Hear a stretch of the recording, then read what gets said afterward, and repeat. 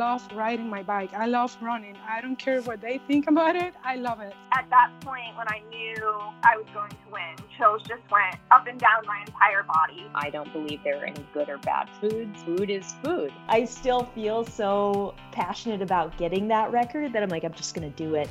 As an athlete, I was like, what's my story or what's your story? What can you learn from it? And what can you teach people?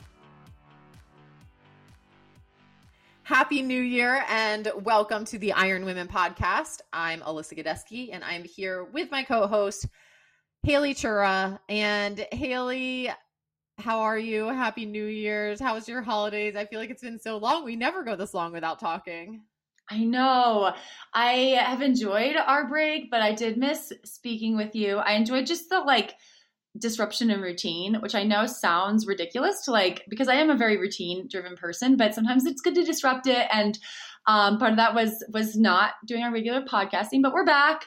And part of that was changing up training schedules, mostly because I had to, because the pool was closed the last couple of Fridays. And Friday swimming is some of my favorite swimming. So I had to adjust to Thursday swimming, which, oh my goodness, what a change. I live on the edge. But we had a lot of snow here in Bozeman the last couple of weeks.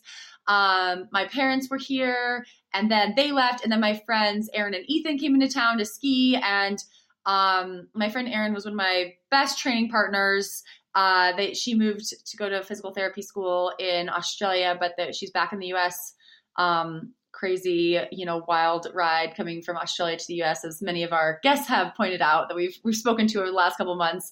International travel, not the easiest these days, but it's been fun having them in town. I don't join them on any of their skiing, but I'm they go skiing and I ride the trainer and then we trade stories afterwards, which is, just as good as riding with someone or skiing with someone, I imagine. I don't know. But how have you been? How was your break?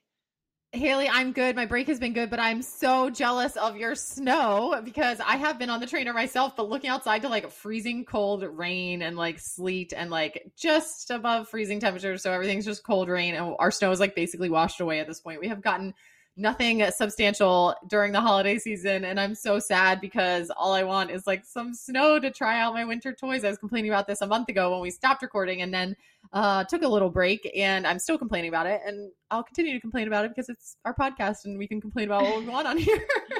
But Haley, apparently the Northeast is not like La Nina weather. This is the latest excuse one of my friends has given me lately, is that La Nina is the weather pattern of the year. And it's the Northeast doesn't get good snow during years of La Nina. So that's not what I wanted to hear at all. And I'm still keeping my fingers crossed. And it's just been, it has been cold. It has been cold, but it's also been really warm at times, which is weird. But anyway, so that's what's going on in the weather in the Northeast. That's your current weather report.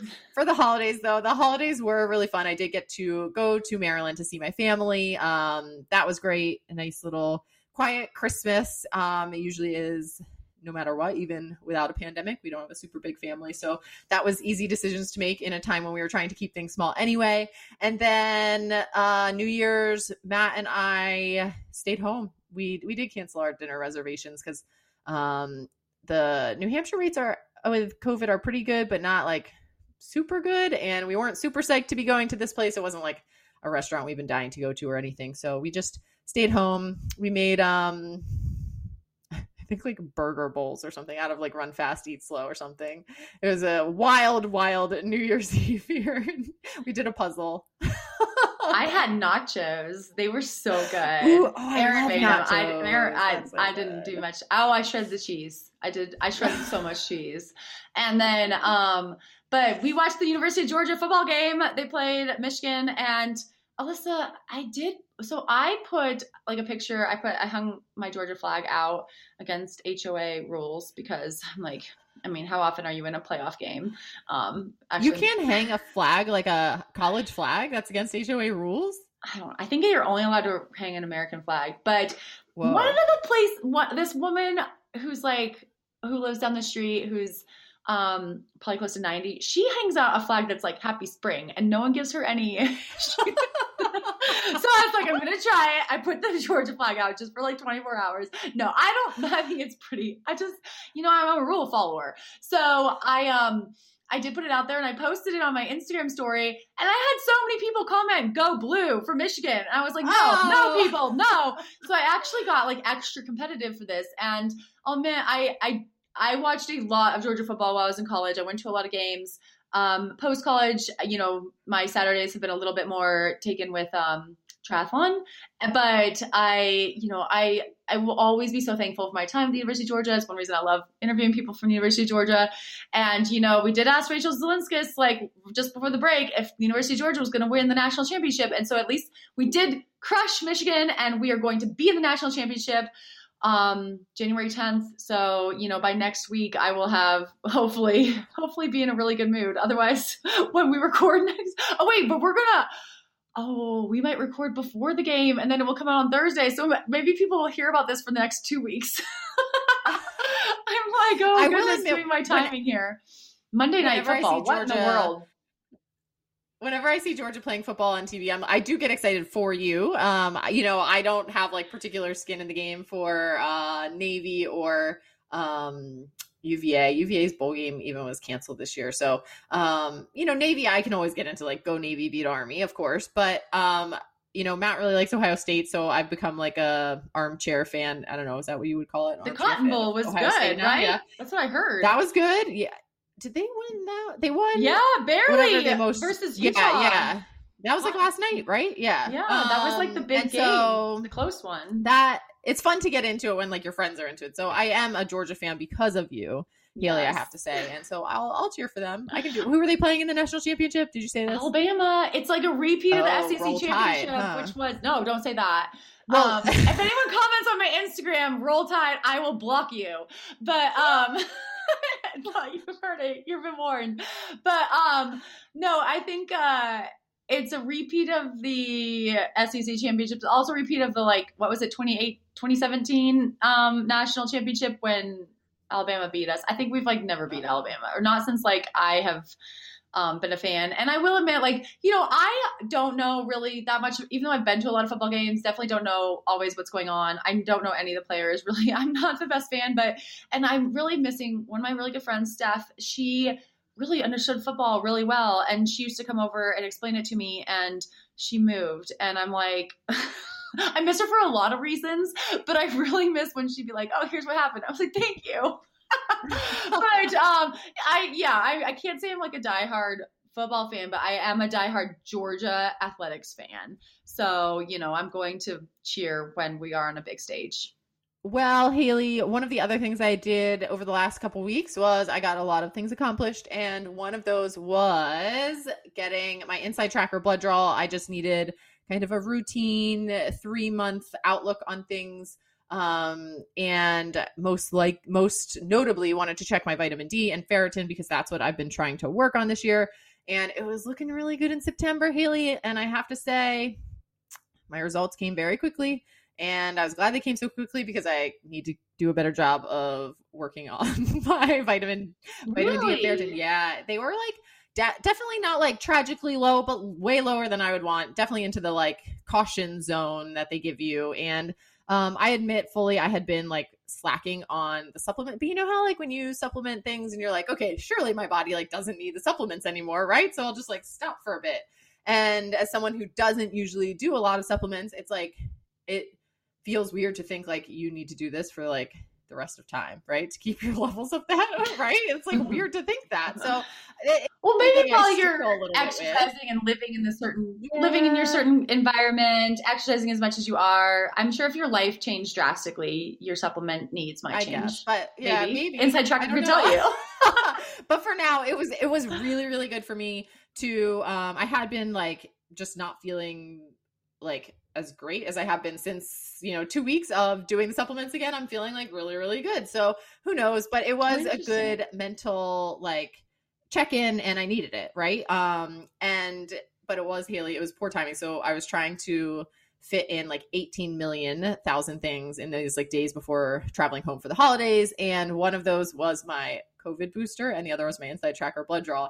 And I mean, you're at the mercy of various scheduling things for each of those. And it ended up that my COVID booster was given about 12 hours before my Inside Tracker blood draw, which I knew was not going to be ideal, but again, I was mainly doing this because those two, vitamin D and ferritin, have been like the markers I'm really trying to watch and just like get tabs on. And if I could have like even just kind of handpicked to just have those tested, knowing I was getting the booster ahead of time, I probably would have done that, but I knew it would be the whole shebang, which is okay. And I at least can say, Haley, that I was reassured that I did in fact not get like some kind of a placebo when I got my COVID booster, because my white blood cells were clearly working in the 12 hours after getting the booster, as per my Inside Tracker results. So that was, luckily I knew going into it, like, heads up, that's probably going to be a little off. So when I got the semi-urgent email from Inside Tracker that was like, some things are pretty off and you should definitely talk to a doctor, I knew that that was what it was, and my doctor confirmed that. So just something to keep in mind for other people managing all of those things that we need to be fitting in, and probably don't be quite like me and try and do it that closely.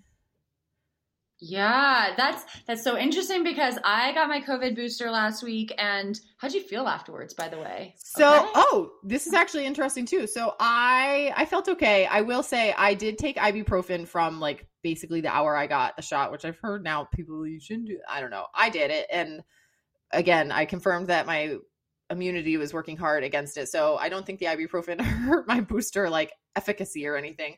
So between the ibuprofen and I used Zelios Race Relief on my shot injection site.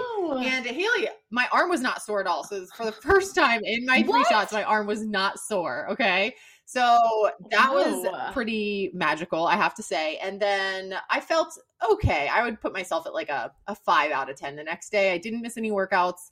I did take a nap, which I normally don't nap. And I felt like pretty awful for an hour going into that nap, but then I came out of the nap okay. So I don't know. It wasn't the best of days, but it wasn't the worst of days. I had a sore arm. That was, most of it was I had a sore arm. I did not get up and go swimming the next day, because maybe it would have felt good. I think I could have done an easy swim, but I was like, I could barely lift my arm over my head. I didn't try the race relief. Yeah. I didn't think of that. We're going to be getting another booster, I'm sure. So next time, everyone, definitely try it. That was a good little tidbit. But another thing one thing I did, I ordered an Inside Tracker test. I haven't scheduled it. I haven't done it yet. I actually ordered it the day after the booster, and I was like, oh, I can't do this for, I didn't want to do it too close to the booster, and I haven't done this yet. It's just, I'm not good at scheduling things, I will admit, but, I decided to set a New Year's resolution on December 30th that I have not quite followed through with,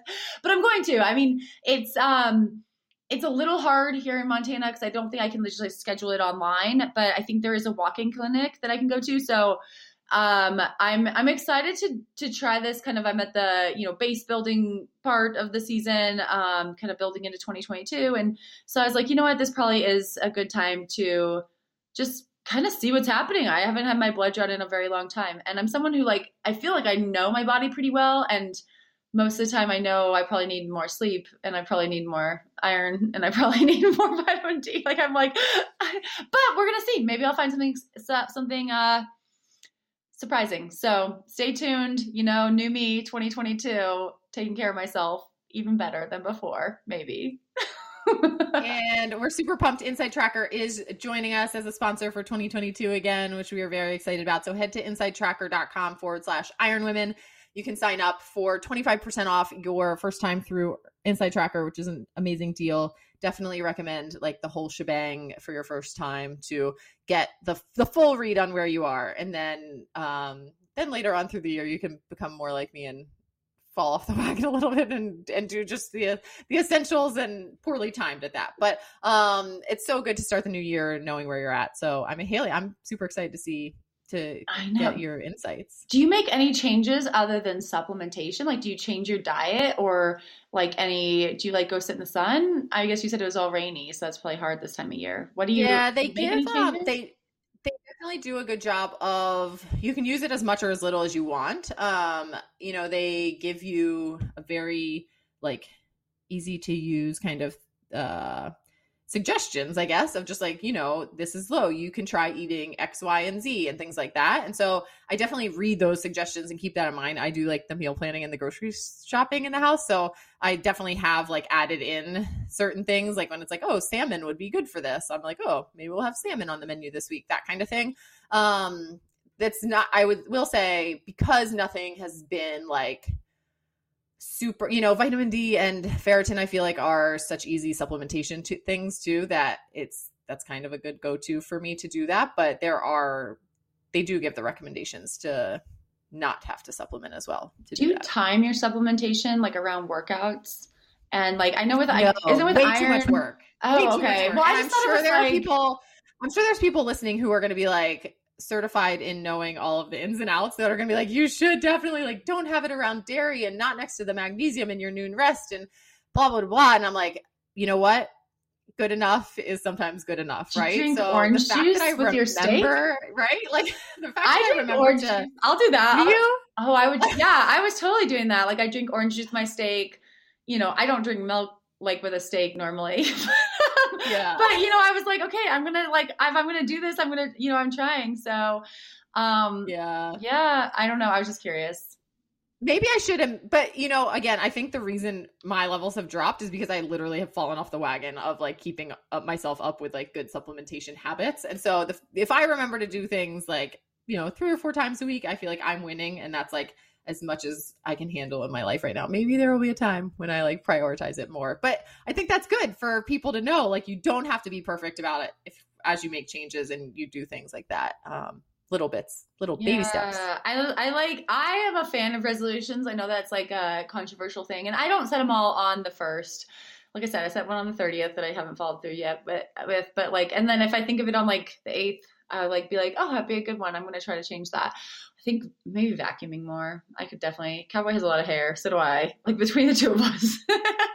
But I like little ones that I can like definitely accomplish, but will make my life a little bit better. And then I like big ones. So I'm still working on it. It's only early in the year. So, but do we have any mailbags? Should we just ask people, send us your resolutions? Yeah, I was going to say a good resolution for our listeners will be to give us a mailbag question a month or something like that. Because our mailbag is empty coming into 2022. So we would like to change that. So send in your questions, resolutions, anything you want to tell us in the new year to ironwomenpodcast@gmail.com, ironwomenpodcast@gmail.com.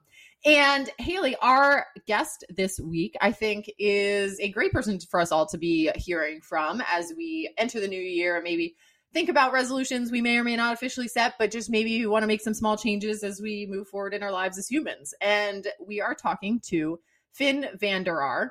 And Finn is a marine scientist. She's an author and a foodie. She's passionate about the environment, low impact travel, and how to help people live more sustainably. So we talked to Finn about all of the above, and especially our view of these things as athletes. And of course, that means we got some of her insight about cold water swimming, Ironman cork tips, because she is in Ireland, spoiler alert, and what to do if you head across the pond to race that. So a lot of good stuff in this interview. It was really fun to talk to Finn, and we're excited to have her here for you next. Haley, have you ever been jealous of the elite running or cycling groups who are able to get their blood work done super quickly and efficiently because they have a doctor on staff? Yes, I have been jealous. I have a great primary care physician, but I'll admit, sometimes I'm curious about certain blood markers in between my annual doctor visits. Me too, and that's why I'm excited Inside Tracker is here. Inside Tracker is on-demand blood testing. You pick your plan online, schedule your blood draw appointment locally, and get your results within a few days. My favorite part, they don't just give you data, they provide you with nutrition and lifestyle tips too. For a limited time, Inside Tracker is offering our listeners 25% off of their entire store. Just go to insidetracker.com/ironwomen and get started. Hi, Finn. Welcome to the Iron Women podcast. Hi. Thank you so much for having me. Stoked. So we are really excited to kick off 2022 with you as we think your expertise in climate change, marine science, and sustainability are great topics to be front of mind for all of us in the new year.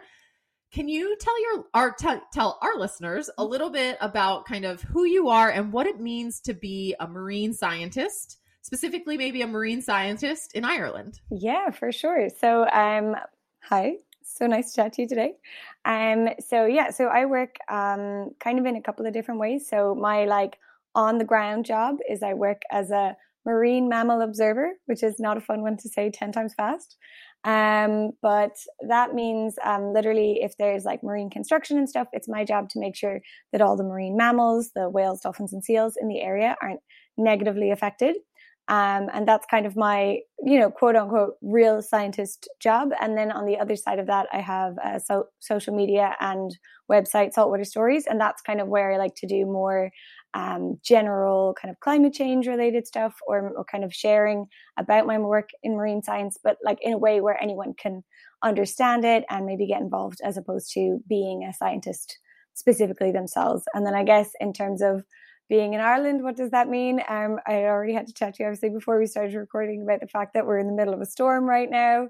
So it's pretty wet, windy, pretty wild. So we're usually wearing some kind of waterproof gear all year round.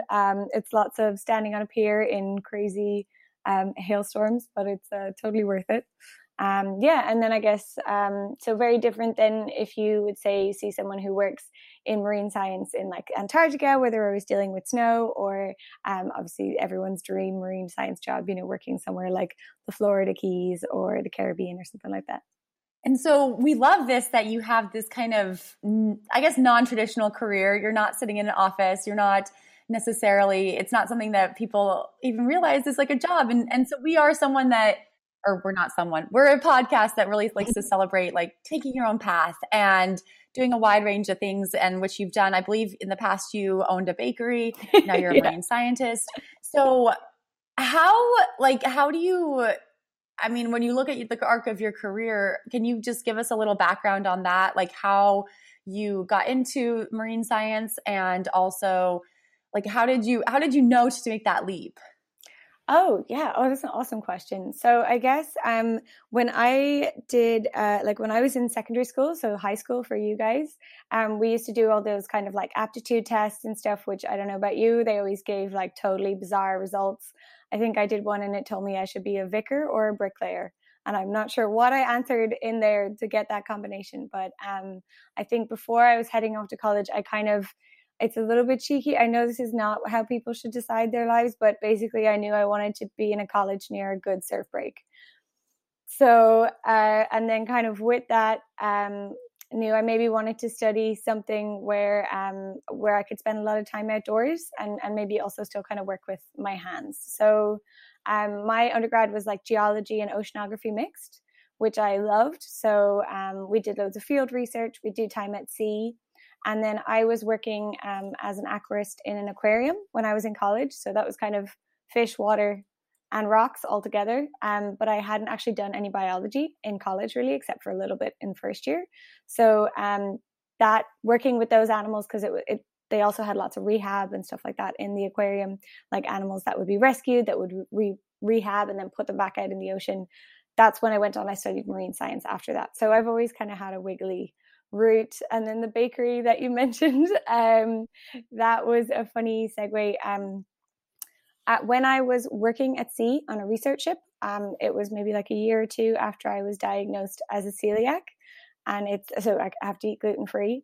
And it's just so funny. Like now it's pretty easy to eat gluten-free. I think everybody knows what it is. And, you can go to a restaurant, there's loads of stuff you can eat. But at the time, the thought of like putting your life and your diet in somebody's hands for like 6 weeks to 2 months and being like, I really hope they don't kill me while I'm at sea, was like really nerve-wracking. So I had started a blog, I think at the time, just talking about kind of trying to be fit and healthy, but also maybe if you were working at sea or you work night shift like nurses, something like that, how could you still eat healthy or still eat gluten-free if you had to?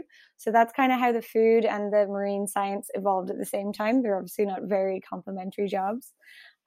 So I ended up getting a cookbook deal for a gluten-free health cookbook, and that's kind of how they've continued on, I guess, at the same time. I definitely do more kind of climate and marine stuff now, but I would have a couple of years ago, obviously, things like Open the Bakery and the cookbook and stuff like that. That is cool how they work together. I didn't expect that as part of the answer. Sorry, I realized also in my Irish accent, I probably talk like 100 miles a minute. Oh, no, you're fine. You're fine. I talk fast too. But I like how these work together. You know, you figured out how the bakery and marine science could work together and how they, you know, benefit your health, but obviously help other people as well with the cookbook. Do you have any advice for people who want to follow a non-traditional career? I mean, looking back on yours, like, do you have advice for, you know, how you make these kind of things work? Oh, for sure. I wish the one piece of advice that maybe I could have got would have been, as opposed to thinking like, okay, what's your ideal you, where you're like, okay, it'd be really cool if I was a lawyer or a doctor or something. Like, think about what you actually enjoy in your day to day that could be a career. So like, I feel like I got it right at the start, where I was like, okay, I know I want to be outside, and I know that it maybe, you know, I'd like to work with animals. And then when I went and I opened the bakery, that was when it was actually like a realization to take a step back from my career. I didn't want to spend 14 hours a day by myself inside, you know, not talking to people, not working with animals, not being outside. And that was realizing you can also take a step back too. I'm like, I actually like my job better before. So I have gone back to what I did before. Obviously, climate change, Finn, is, or at least it should be, right? A big concern for people. We hope it is. And as triathletes, we have certainly been seeing effects of climate change through the years on things as simple as like weather patterns causing havoc around races, right? But we'd love to talk to you about the ocean specifically and how that kind of plays into it. Open water is obviously a concern for triathletes for sure. So how has the ocean specifically been changing due to climate change, and what can we kind of expect to be seeing more of in the future if we don't do more to reverse this? Again, great question. Yeah, no, I think it's really cool. And I guess a lovely part of the audience that you guys have as well is sometimes when you are talking to people about climate change or even kind of different marine science issues, it can feel very removed, whereas you're in it. You are literally swimming in it. So I guess some of the ones that we're seeing, even in Ireland specifically, but in fairness, we're, you know, Atlantic, we're probably seeing it on both sides of the coast, is this summer we were seeing a lot of species that are like really far out of their range. So triggerfish are kind of like a species you would see in warmer waters like Spain and stuff like that. You'd see them in the very south of Ireland, but we're seeing them start to move further up, I guess, as global warming is warming the ocean. And then another really odd one in the other direction is we, in the last 6 months in Ireland and Scotland, have been seeing walruses, which is like Arctic species. What are they doing here? And again, that's kind of thinning ice, and the weirdness of their seasons being changed is bringing them further south. So species change is a big, or kind of movement is a big one that's not talked about that much. So we'd be really reliant on like salmon for sport fishing, stuff like that. And they'll start to move further north if our water gets too warm. So that's kind of a big deal, even just economically and stuff as well. And then I guess more specifically, say for swimmers and triathletes, it'll be obviously depending on where you are in the world, it's just going to be like kind of what you mentioned, like more weird stuff, more strange weather patterns. One of the things that we did like a little bit this year, which is obviously bad, is that the water was warmer for longer, which bad for the animals, kind of nice for us. You could stay out of the wetsuit a little bit longer. But also things maybe like you'll see blooms in like algal blooms in places where they shouldn't be, stuff like that. So I think the main thing you're going to notice is weather. And then again, for us on the kind of the eastern side of the Atlantic, the Gulf Stream is a big part of what gives us a temperate climate. And the more kind of ocean temperatures change and climate changes, we're seeing a change in the movement of the Gulf Stream. So that could actually give us not what everyone would imagine, global warming, the weather's going to get nicer. We're going to get more extreme weather events and colder water. Bit grim, a little bit grim. Extreme weather events. I'm thinking about Ironman California, a month ago when it was canceled the morning of because of a huge storm that rolled through Sacramento, dropped like incredible amount of rain, and trees down. They couldn't have the race, and they canceled it like 30 minutes before the start. So that's kind of what you're talking about.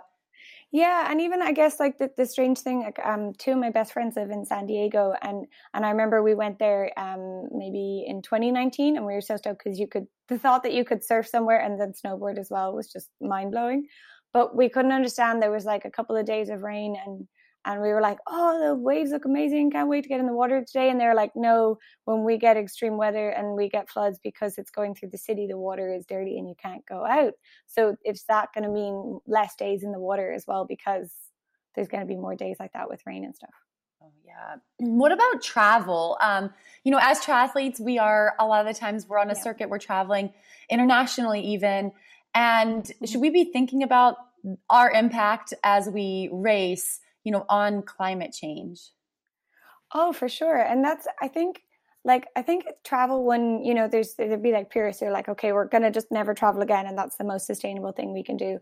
But I'm not in that boat. Like my husband is Dutch. So our family are a flight away, you know, it's not like I can just say we're never going to travel again. And I also, same as you guys traveling for triathlons, like I do want to travel to places to surf or snowboard or whatever.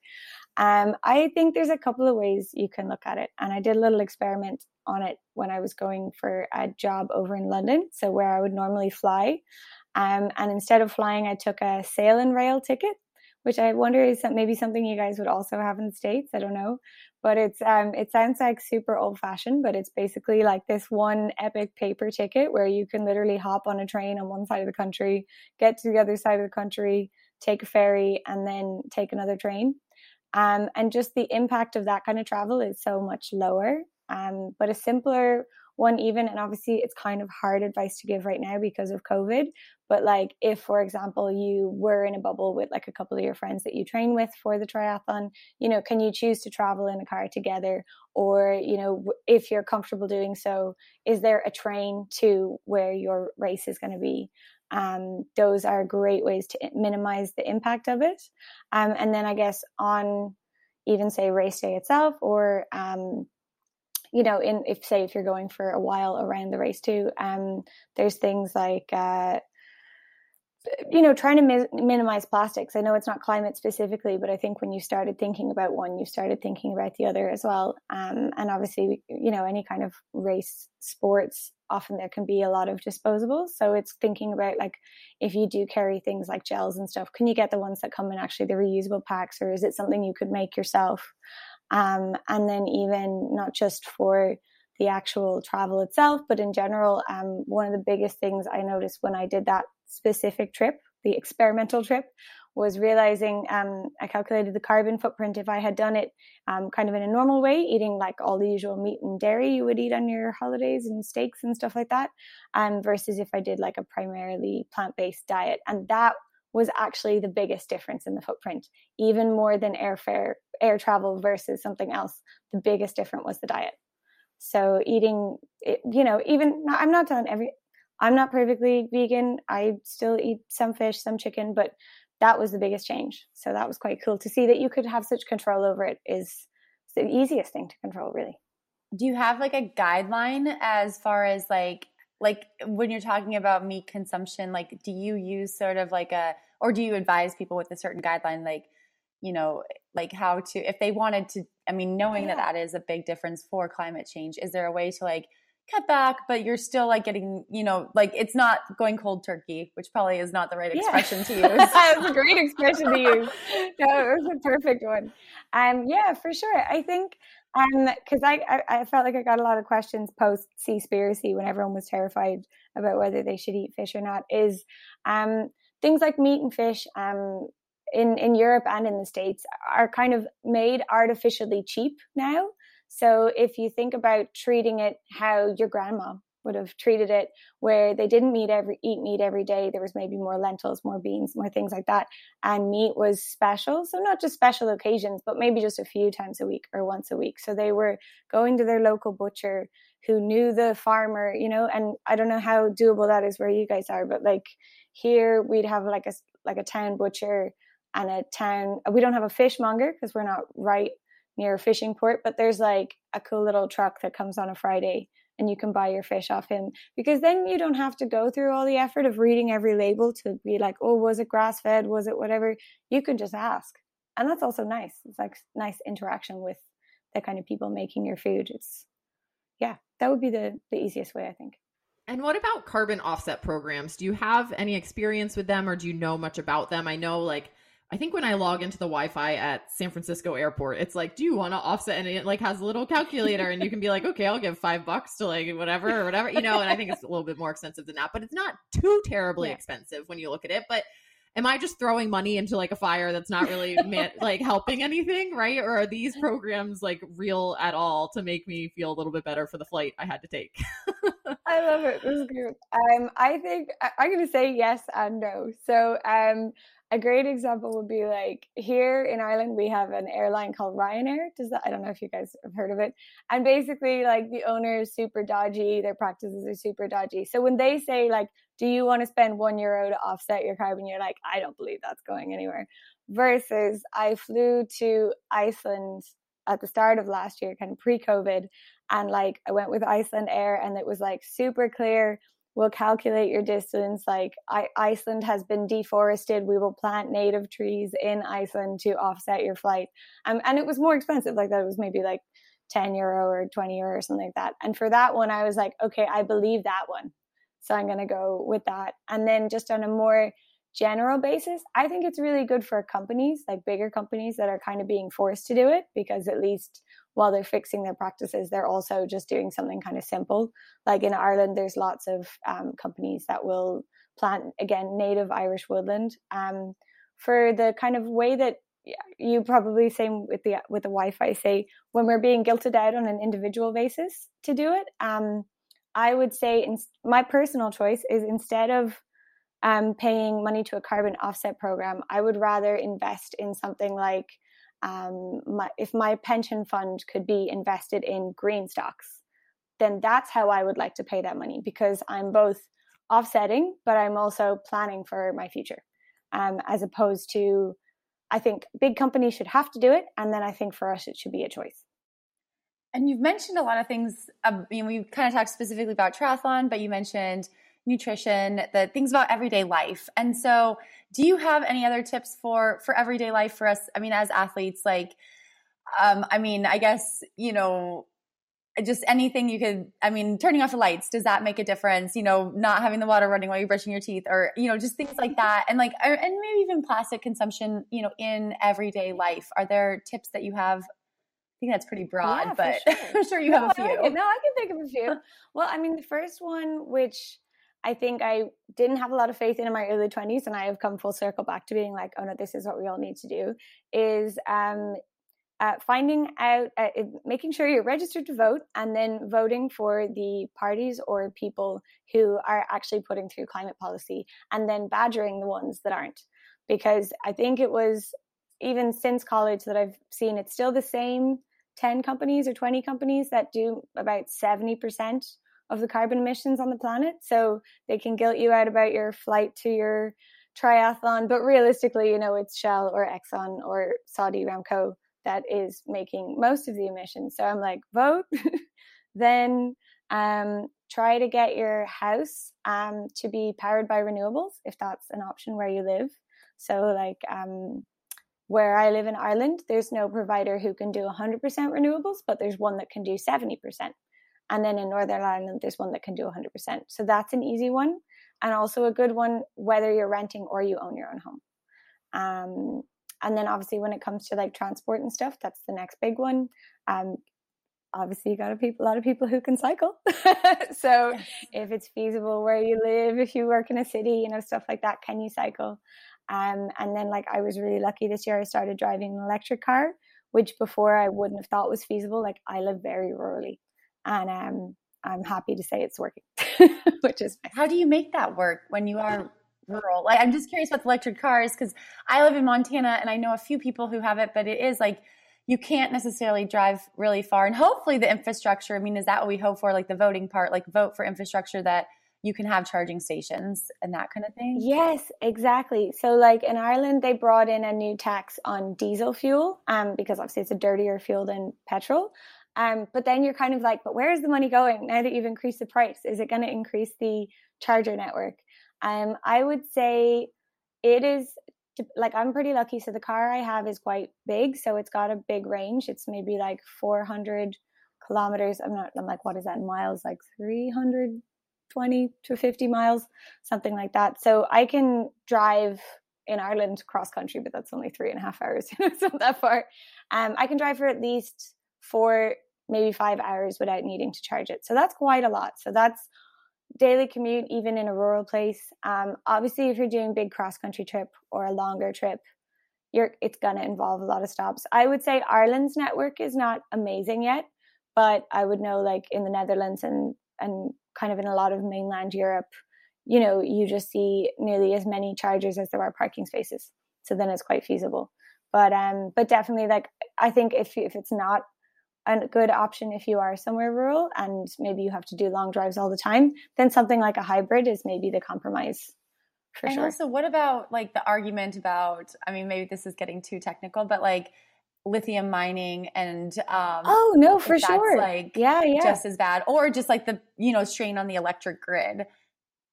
Yeah, no, completely. So that was one of the reasons I was put off getting one for ages, because I was like, isn't it better to just drive this old diesel van that I have as opposed to? So the one that I have has a cobalt battery, and basically using blockchain, which is not something I can explain, but something I know exists. They can trace where the battery was mined and the conditions in the mine.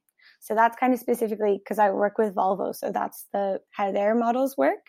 And then in terms of the strain on the supply, like the crazy thing is it hasn't increased our energy usage that much in our house. Like I assumed it was going to double or something like that. But when you take into account like my husband's PlayStation and guitar amps and all of the things, it's really only added like a quarter of the same amount of power that we would already use. And then obviously in terms of that's drain on the grid, again, if you were using renewables, then it's kind of, I think that's kind of okay as a trade-off. My dad has a little windmill on his little piece of land. So his plan is to try and connect a charger to that so that it would be a wind-powered car. Be pretty cool. That is super cool. I know a house around us here in New England has like, they go to it's like hydro something power. And so they're like using like a little stream that runs through their yard, you know, a similar thing to be able to charge everything up for their house, which is just like mind blowing to me. But Finn, that's I found it super interesting because I think a lot of people like myself probably expected, like when we asked you the question, tips for how to like, you know, be a little bit more sustainable, you know, we probably expected you to be like, you know, switch to like reusable paper towels and reusable like toilet paper. And I'd be like, oh my gosh, like the odds of me actually doing this are like very slim. Right. So that is a thing. It like popped up as one of my ads the other day. And I was like, wait, people do this? And it's like totally a thing. Then I didn't order that yet, but it sounds like you kind of are encouraging like a collective mindset versus an individual mindset. Like, you know, there are little things we can do to certainly contribute, but it sounds like we don't need to feel guilty about like every little thing we're doing if we're kind of keeping like a bigger picture in mind and making some like investments and, you know, voting in the leaders who are going to make that like larger sustainable change. Is that correct? Yeah, no, completely. Because I think it was kind of around the time that, you know, like things like the plastic straw campaign was really big, and that is awesome. But then you're going, okay, and all these restaurants got rid of their plastic straws, but the container was still plastic and the lid was still plastic and the fries still came in plastic. And you're like, that's such a minuscule change that every individual is making compared to like, if your country banned single-use plastic, then that would just be this amazing across the board. I think a couple of countries in Africa have kind of brought in single-use plastic bans. In theory, the EU is going to bring it in the next 5 years. We'll see how that goes. But I definitely think yeah, exactly. I think it's a bigger picture. It's individual people supporting the bigger picture. And even you touched it on the word community. And I think that's a great example, even say with like the people listening to the podcast is finding ways that you, in whatever your community is, whether it's sports community or your town or something like that, can work together, because that voice is just so much stronger. And have you found ways, like through what you've done for us, you know, as an individual to maybe approach like a company or approach like a race organization or something, you know, kind of bigger that you think, because, you know, like what's the best way to have them be receptive, you know? I think that your like initial contact about it can kind of make or break whether or not a change gets implemented down the line, right? So do you have like a best practice or anything you've learned? Like, is it best to pick up the phone and call or write a letter, or, how would you approach something like that to try and make change? This is going to sound terribly cynical, but it does work. So no matter whether it's a race or a business or a company, like everybody has a bottom line. And for most people, even small businesses that do green things, it's money. So if there is a way that the more sustainable version will save the race money, then they're going to want to hear about it. So if you were like, actually, you spend X amount on plastic water cups at aid stations or something like that. But did you know that if the runners all had their own collapsible bottle, which you could brand with your race name and they could use for other events, then they could just refill from a big container and it's going to save you a couple $100 per station. They'd be like, oh, that's cool. We'll do that. Whereas if you're like, hey, I've got this green initiative, they're like, I'm busy. So yeah, I think that's like, I've seen, there's a great, I can't remember the company's name in Canada. And basically what she does is she goes into restaurants and bars and stuff. It's obviously a bit different. And she like makes them greener, but with the point that she's like, okay, I'm going to fix up your kitchen and I'm going to save you $4,000 a month or $4,000 a week. And here's what it's going to be. And just by wonderful coincidence, it's going to be greener. So like teaching them to compost so that they don't have, like, say in Ireland, for example, the compost bins are free. So then you've reduced the money that they spent on the black bin, stuff like that. So yeah, I'd say that would be the best way. Because I'm thinking like when you would see an event, what would you think, what stands out to you most as like, oh, that could be greener, for want of a better word? That is, yeah, he's trying to say, that's a great way to do it where you're trying to save them money. What about about a year ago, we talked to a couple athletes who were getting into local politics. Like, do you have, recommendations if someone decided that they wanted to, to take that approach? Like they were like, okay, there's no one running who has these initiatives that I think, so maybe I'm that person. Ooh, that's really cool. Well, so funny enough, the vice captain of my surf club in college is now in politics in the county where he lives, and we're all like, oh, that's epic. I think before, like, unless you came from like a super political family and you had connections and stuff like that, it probably seemed like such a difficult world to break into. Whereas I think now things like social media do make it all a bit more egalitarian. So I would definitely say if someone is thinking about doing that, it's just getting really clear on why and then finding a way for as many people to hear your idea as possible. So like in Ireland, there was a really annoying thing in our last general election where like, I don't know, do you do the same thing in the States? Would all the candidates have like a big plastic sign with their face on it? Yes. Well, maybe not their face, but there's a lot of stuff. Yeah. Maybe their name. Yeah. In Ireland, it's their face. I do not know why. Oh my gosh, that is wild. I feel like that is... Yeah. Maybe some people you don't want to see. That's mean. Yeah. I shouldn't say that. And not when it's like 5 foot high as well, just their head. So I'd be working on the pier, and after a storm, I would see all of their faces floating in the water, and I'm like, oh, why so much plastic per candidate per election? I think it's something like €40,000, which is maybe $50,000-$60,000, just for all the plastic signs they make. So in my head, I was like, imagine if you were the young person who decided to go up for office and you made the big change to say, like, I refuse to do plastic signs. You'd get loads of press for it. You could do a social media campaign instead. I think that would be really cool. But yeah, it is definitely a hard one to get into. Speaking of social media, do you have any favorite voices that you follow on social media that might help people diversify their feeds away from kind of maybe like the most popular echo chamber type of voices that people, hear something a little bit more diverse? Yeah, for sure. I'm trying to, this is when you're like, oh my God, sorry. I know. Now I'm trying to remember people's social media handles.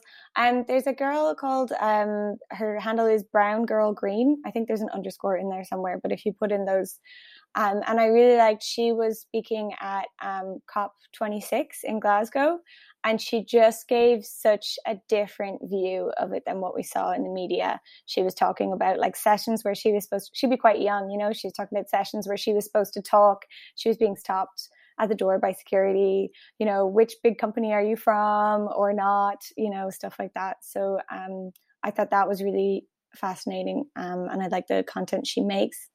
I am like blanking on anything else. Are there If any you just- organizations like that you Oh, yeah. like to follow, like that just give, good, clear tips for people who want to, work toward a more sustainable existence? Yeah, okay, no, yeah, for sure. So I guess I work with the Irish Whale and Dolphin Group. So if people are interested in mammals, they also make a lot of, like, say if anybody is listening is also a teacher or something like that, they make a lot of great educational resources that are free for schools and for kids and stuff. Obviously, a lot of the ones I'm going to suggest are Irish because that's just where I am. If you want to see beautiful seals get rescued and rehabbed, it's the Seal Sanctuary. But what I would nearly say for, obviously, because you've got a diverse listenership, I would say pick a thing that you're interested in and then find an organization that's appropriate to that. So for an example here, like I live in a community of surfers, so they're really interested in water quality because they don't want to get sick. So Surfers Against Sewage is a great kind of international group. Obviously over in the States, you guys have like Surfrider Foundation. They would look at similar things. Or yeah, there's a lot of different ones. A friend of mine has a charity called Liquid Therapy, and that would be more to do with like inclusion in the water. So people who have maybe disabilities or who are on the spectrum, they find ways to make the water more accessible to them. Very cool. And earlier we mentioned your bakery and you brought up your gluten-free cookbook, which we definitely will link to that in our show notes. I think it's called Finn's World. Is that right? Yes, yeah. That's the cookbook. It was supposed to be called Oh Bollocks, I'm a Celiac, and then apparently someone in the publisher didn't like the word bollocks. But I mean, a lot of triathletes are also gluten free, and I know we've had professional athletes on past who are celiac as well. So, do you have any? Can you share? We put you on the spot here again, but like a favorite recipe that might be good for pre-race or even like a post-race treat. I mean, can it be done? A good post-race gluten-free cookie. I would eat it pre-race, but post-race as well. Yes, for sure. So one which will be less popular than the other. So have you guys read Born to Run? I feel like everyone who does any kind of running has read Born to Run. So that goopy mix that he talks about, the chia seeds, the lime, and the honey, I do that for running. I do. It's like swallowing frog spawn. He talked about it like it was nice. It definitely isn't. But I would rather have that than a gel for sure. I find I don't know. I feel like my mouth always feels super dry after a gel, so I prefer that to a gel.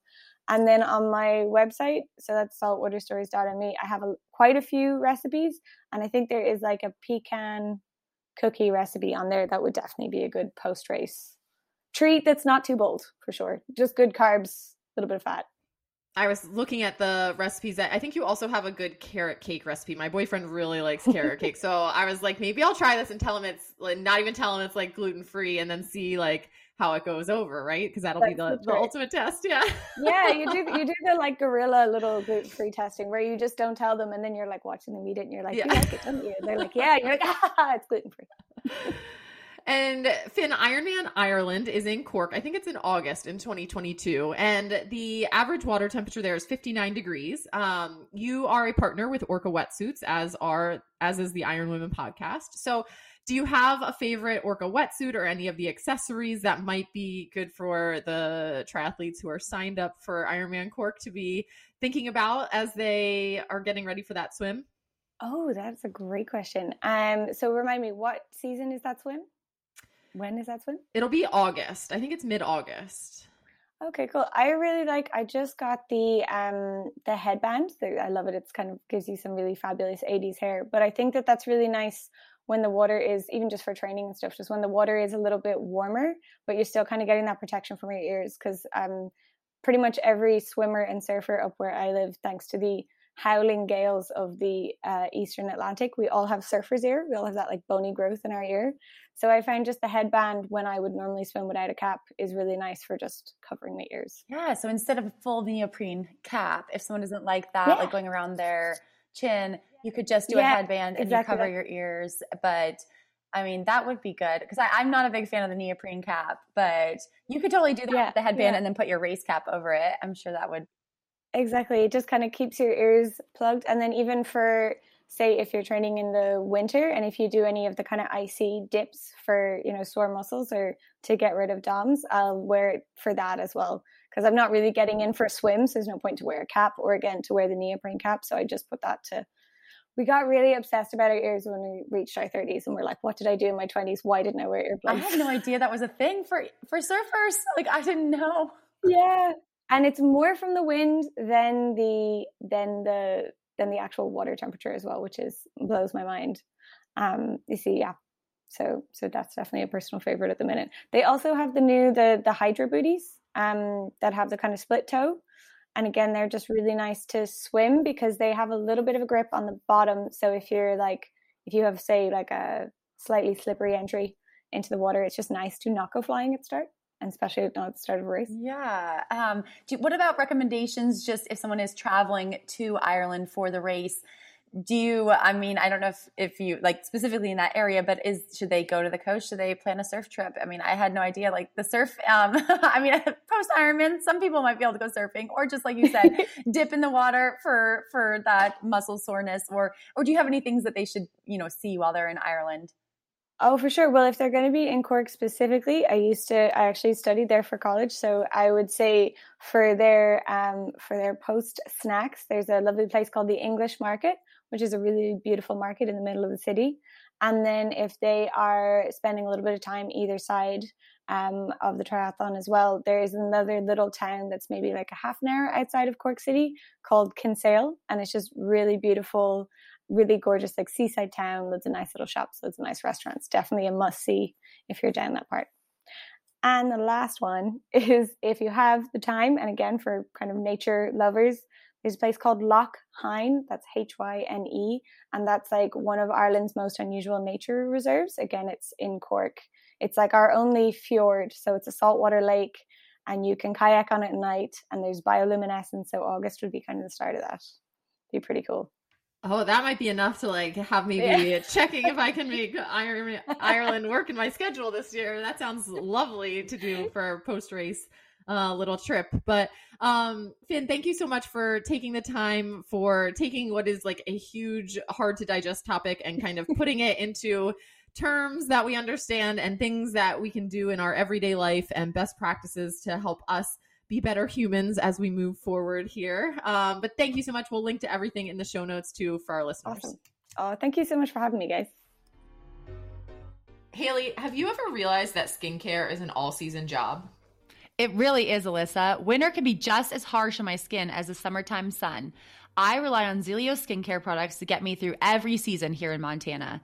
My favorite winter products are the body lotion, lip protection, and of course, Betwixt Chamois Cream. Mine too. And our Iron Women listeners can also stock up on Zelio's products for the season ahead. Use the code IRONWOMEN at teamzelios.com to get 15% off. That's right, get 15% off at teamzelios.com using code IRONWOMEN. Alyssa, I loved Finn's outlook on not striving for perfection, but kind of like consistent progress toward a better state. I think that that's something we are very familiar with as part of training, as working toward consistently being a little bit better versus trying to hit a home run with a certain one workout. And so as I work on my resolutions, I mentioned it's early in the year and I'm not someone who feels like the January 1st is a deadline.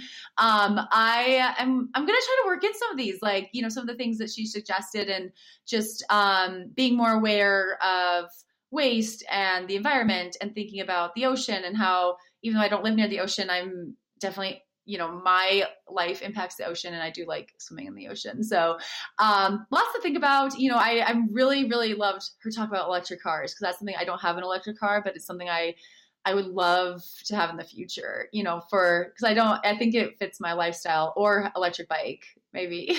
I don't know. One of the above, both, that kind of thing. Probably the bike would probably fit better. But anyway, how do you feel about, the new year after hearing from Finn?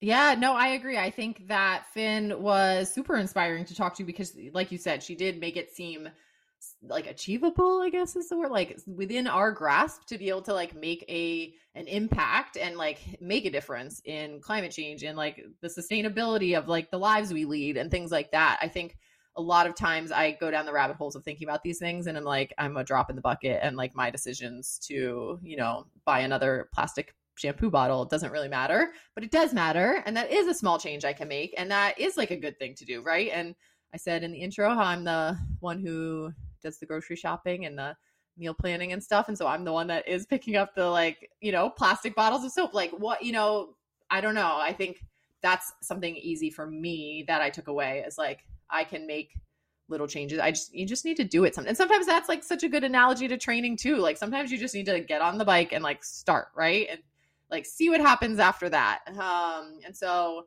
I probably need to just get myself to like sit down and like think about 2 or 3 things that I want to change over the next 6 months and see how that goes. And it doesn't have to be a big thing, but yeah, I'm excited to put this one out into the world of the new year because hopefully we will inspire some of our listeners as well. Yes, and it's a very hopeful start to 2022. I know it's what we all need. And Alyssa, it's been great to catch up with you again. Look forward to talking to you next week. Happy New Year, Haley.